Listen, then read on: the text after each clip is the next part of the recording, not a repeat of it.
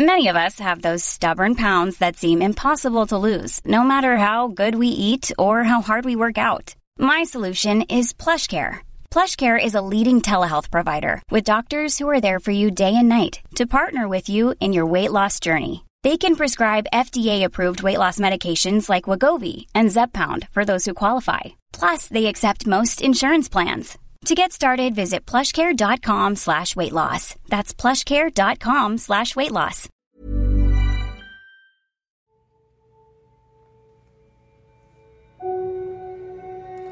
Hey, it's Misty, and this is Lattes and Legends. Hello! It's been forever. I know. It's fine. I've been doing a lot of travels, and I'm about to do more, so I decided I should probably record a podcast. Here I am.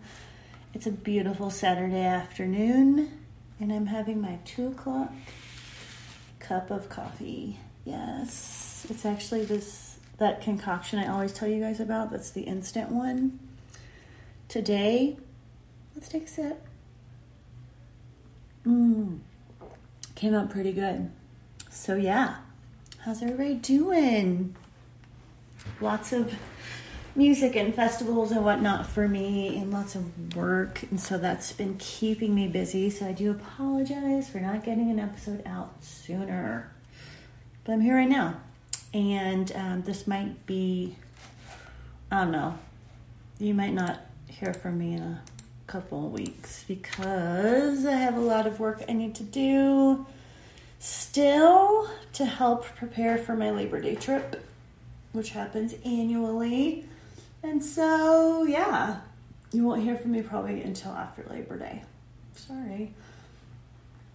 But good news is the website is up and running, doing great, lattesandlegendspodcast.com. And yeah, good times. I've been trying to catch up on other podcasts and shows and movies that people keep telling me to watch, books, and I'm having a hard time with it. I'm sorry. It's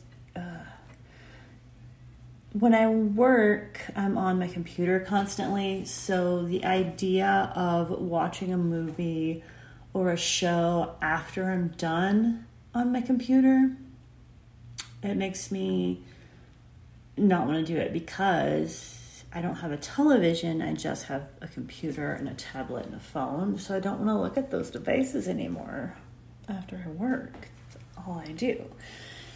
So that's why I haven't been watching these things. But I did watch a docu-series about the catfishing scandal of, what's his name?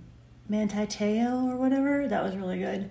It's on Netflix. You should watch it. That's about all I've got. Ooh, I also started American Horror Stories. So, hold on. Sip of coffee.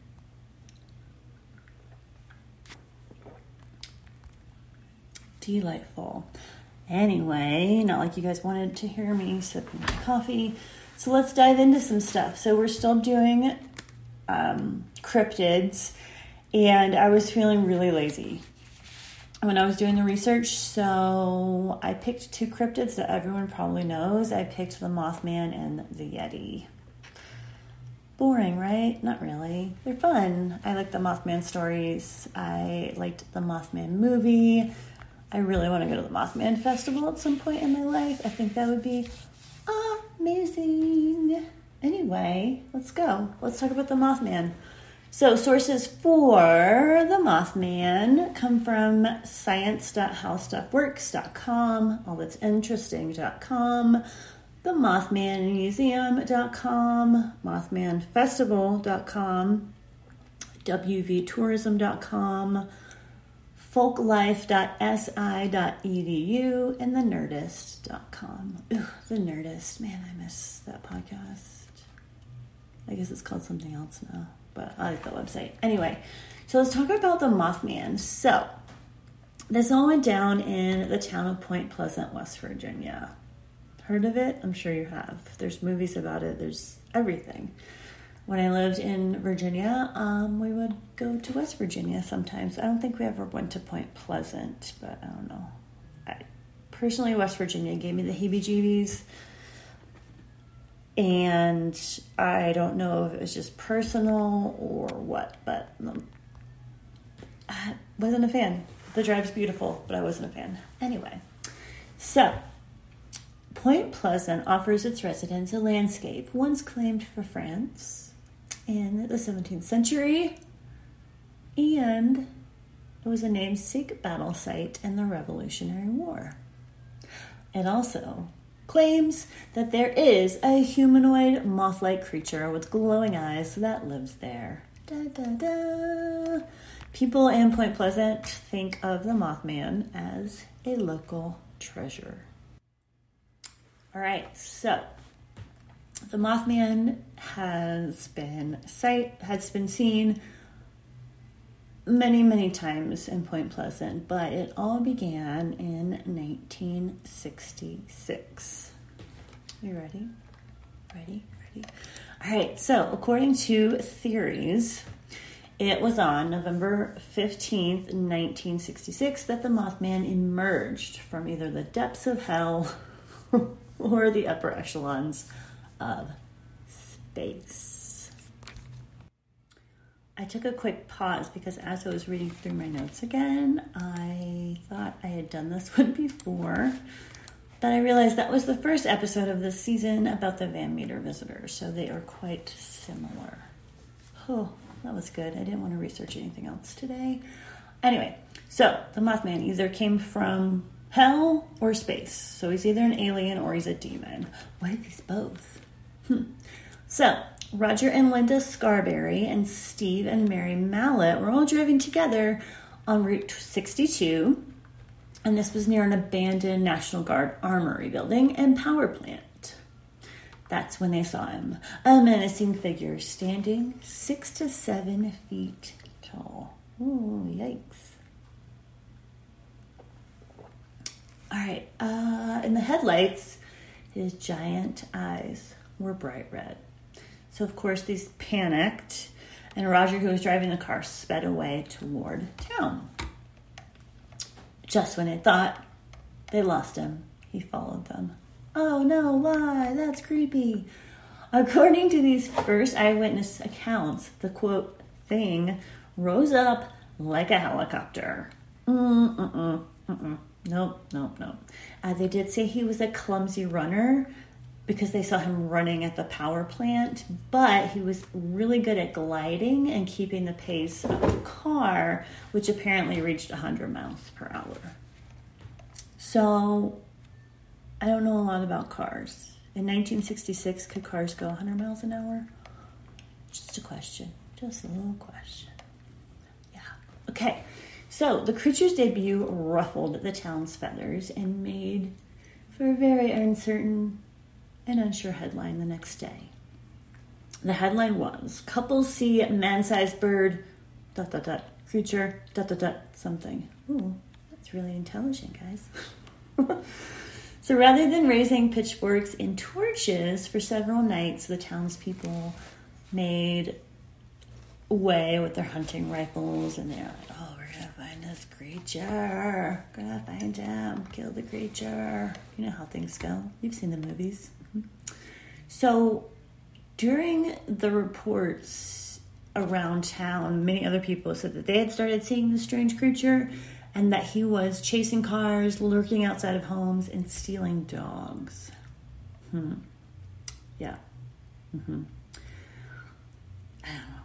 So the day before those couples saw him, it was possible that he stopped at Newell Partridge's house in Salem, West Virginia, because this account is in John Keel's book from 1975. Oh, you've heard of it, called The Mothman Prophecies. Oh, you heard of it?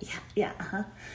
So this book tells of a German shepherd named Bandit who bolted into the woods after seeing 2 glowing circles. How do we know that's why he ran into the woods? He's a dog. He can't tell us, right? Right? Huh? Okay. So Partridge says he looked for Bandit, but he saw nothing but paw prints going in circles, and then they vanished. Okay, all right. So we don't know if that is the first encounter with Mothman or the couples in the car was the first encounter. It's all a little touch and go, but we know how these stories go, right? Mm-hmm. So there was a journalist that worked with the Athens, Ohio Messenger, and her name was Mary Hyre, and basically her newspaper was the Northern Neighbors of Point Pleasant, and so she also would find herself covering things that came from Point Pleasant, like Mothman. So the first article she wrote was called Winged Red-Eyed Thing Chases Point Pleasant Couples Across Countryside. Again, these titles are just amazing. Red-Eyed Thing, you put Red-Eyed Thing in your newspaper title? All right, that's cool. So she then joined forces with John Keel, we talked about him, and that's when they started to record these really odd occurrences. And then there was a movie that came out in 2002. Yeah, that's when it really, really started to get crazy in Point Pleasant. So when the movie came out, Point Pleasant was really like, oh, we kind of feel like we haven't had any sightings lately. I think the last one they said was in December of 1967. So, you know, all of these, quote, sightings, they didn't really add up. You know, the movie was great for Point Pleasant, and it was really great for the whole Mothman idea. But then some other things started happening. Yeah. So back in 2019, accounts of a flying creature in Chicago hit the news. And this started another paranormal creature craze. Even NPR did an inquiry called The Case of the Chicago Mothman. And so a lot of people thought, maybe the Mothman flew away to Chicago. Could that happen? I don't know. And then there was another story of the Mothman that happened in dark woods and dirt roads, and this was in 2006. Jeff Walmsley, a Point Pleasant native who grew up listening to these stories, opened, you guessed it, the Mothman Museum. He wanted to showcase all the archival materials that he had assembled, and this collection also features police reports, witness accounts, all of that good stuff. Yes. Who doesn't love a cryptid museum? Mm-hmm. Yeah. So Walmsley was only 6 years old when the Mothman was first spoken about, and he also has written 2 books about the subject. One is called Mothman, Facts Behind the Legend, and that was from 2001, and then one is called Mothman Behind the Red Eyes, and that is from 2005. So in Walmsley's museum, there's history of the Mothman, and there's also the annual Mothman Festival. Apparently, every year it just gets bigger and bigger. I mean, we gotta check this out. If I'm ever in Point Pleasant, West Virginia. So he has had this festival for a few years. He didn't have it during the pandemic because, pandemic. But he has welcomed crowds of over 15,000 people. Yeah, and the town is less than 5,000 people. So that's crazy how many people come out for this. Mothman and the legacy of Mothman has also found his way onto t-shirts, local cafe cookies, and plenty of Etsy shops. Oh, you guys have seen it, right? Mm-hmm. Yeah. Walmsley says, quote, I think the Mothman story is timeless. It's never been fully solved or proven as to what these people are seeing. People come here to see for themselves and to investigate on their own, to make up their own minds. Everybody has their own theory. It's all part of the town's history. Oh, Mothman. Crazy, right? So I have so many quotes about the Mothman, but I'm feeling very lazy. That's where I am right now. So basically, Point Pleasant has become the prime destination of dark tourism because of the Mothman stories. And many of the locals give mentions to the Men in Black and extraterrestrial life forms, and they all have conspiracy theories. So tourism has boomed because of the Mothman. For those who come to Point Pleasant, they'll see Mothman memorabilia, crafts, pastries, all kinds of stuff in the Point Pleasant downtown district. It's crazy, right? So, you know, outsiders have their own theories about the Mothman, but then the natives really do pour themselves into this famous cryptid. You know, like Walmsley, he made the museum and the festival, and clearly he's making his living off a cryptid, which, is that crazy? I think it might be. But, I mean, I'm here for it. I just, I hope he does well with this, and yeah. So yeah, that's the story of the Mothman, short and sweet. There's a lot. So I have a couple of explanations as to what it is. Okay, so there are a number of possible explanations for the original sightings. Those early reports frequently called the Mothman bird-like, and they focused on its red eyes. There are some local scientists that believed it to be nothing but a large heron. Okay.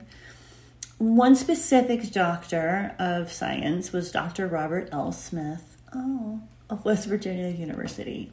He believed that the locals had seen a large sandhill crane, which is a large bird with a 10-foot wingspan, and it has red markings around its eyes.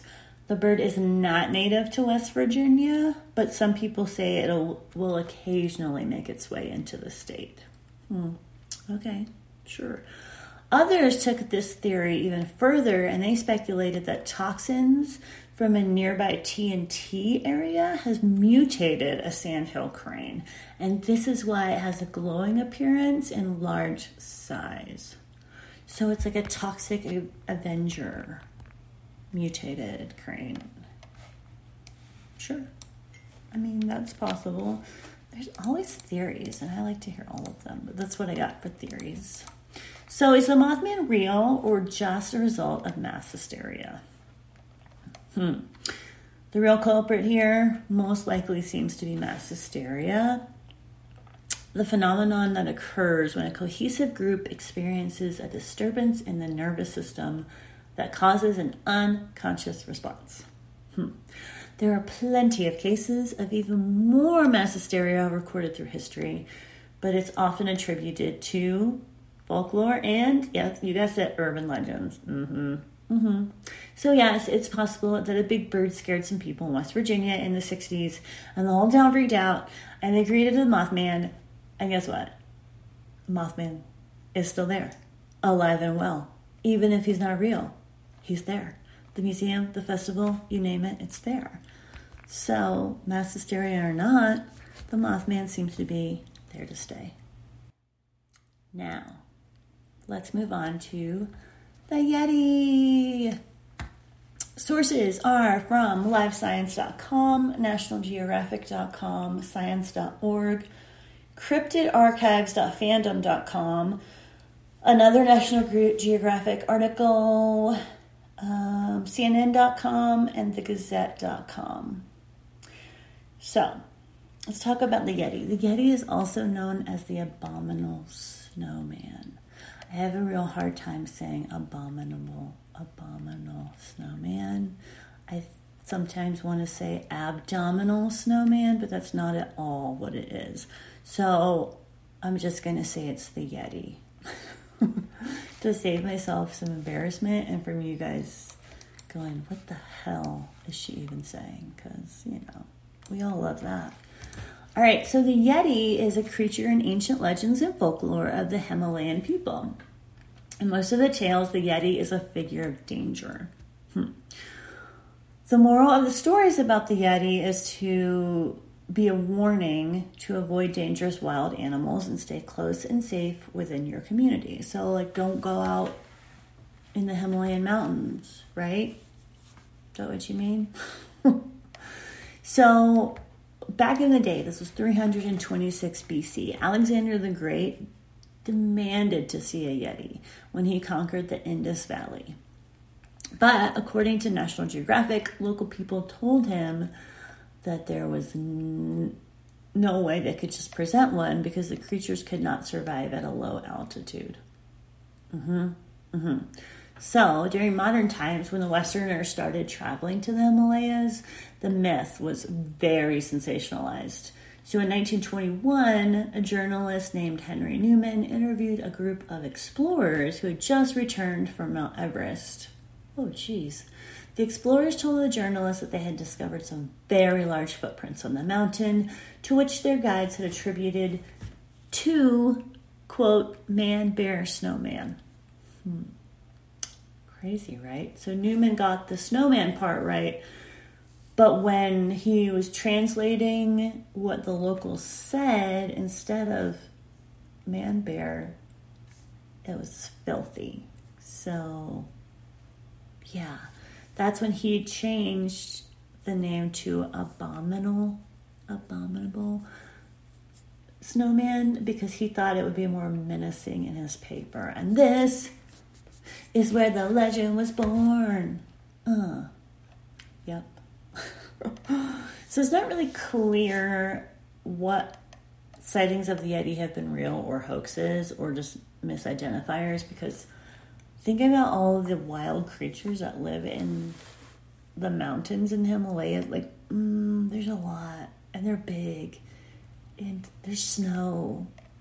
Yeah, so let that roll around for a minute.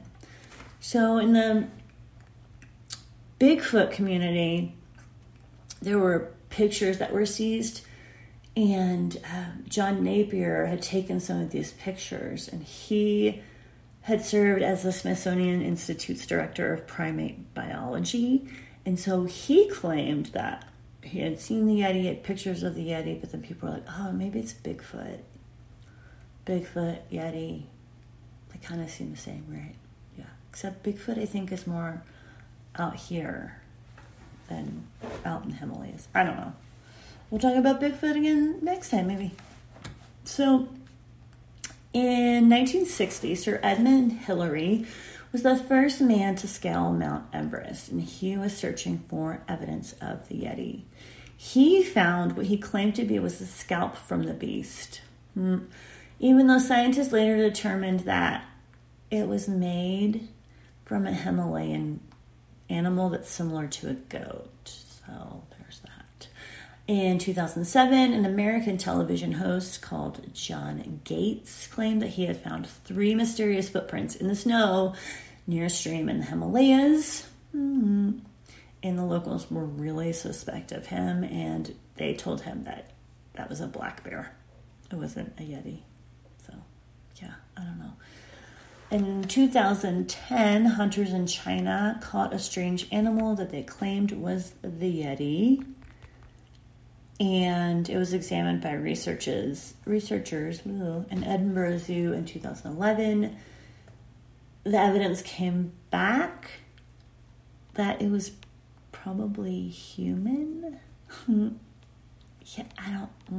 Yeah, who knows? So Russians then started searching for the Yeti, and they took an interest in it in 2011. They even organized a conference of Bigfoot experts in Western Siberia.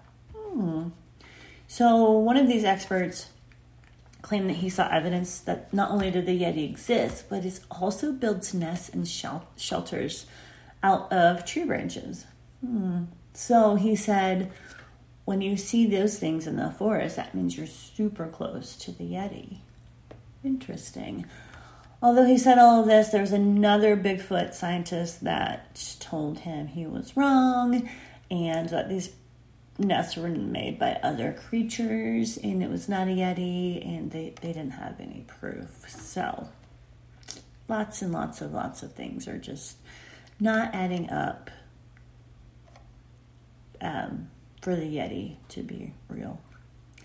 So there have been DNA samples taken in the Himalayas of different creatures. And long story short, in 2017, a group of researchers went out to get some Yeti specimens, and they got 9 different specimens that included bones, tooth, skin, hair, and fecal matter. Yep. So all of these things were found on different caves and different sites in the Himalayas and the Tibetan Plateau. They also collected samples from bears in the area because they wanted to compare and contrast. So of the 9, quote, Yeti samples, 8 were from Asian black bears, Himalayan brown bears, or Tibetan brown bears. And the 9th was from, yep, you guessed it, a big dog. Oh, yep. Crazy, right? So true believers in the Yeti feel that they will at least find this creature one day. One day. Real or not. They're going to find it. Clearly my coffee's not working. And I just wanted to direct you guys to, I don't know, check out one of the websites that I mentioned, because there's a lot of different, hoaxes that were done to try to get people to believe that the Yeti was real. They found some fake scalps and they're like, oh, it's a Yeti scalp, or oh, it's a Yeti foot. But again, science and DNA technology decided, nope, you were wrong. These are all hoaxes. So that's all about have on those. Like I said, I was going to be short and sweet because I'm feeling lazy and I just have a lot going on and I don't want to stare at the computer. But I love talking to all of you. And like I said, I will be around after my Labor Day trip, and I will have another cryptid episode. Dun, dun, dun, dun. Until then, check me out on Instagram. It's Lattes and Legends. Facebook is Lattes and Legends Podcast. Twitter exists. Or you can email me at lattesandlegends@gmail.com. As far as the book is going, I'm still working on it, and it's happening. So I'm really excited. It is part of the reason why I'm so busy, and it will be grand when I'm done with it. So I hope you guys have a wonderful, wonderful weekend. Have a wonderful week. Have a wonderful Labor Day, and I will talk to you probably the week after Labor Day. Thanks. Bye.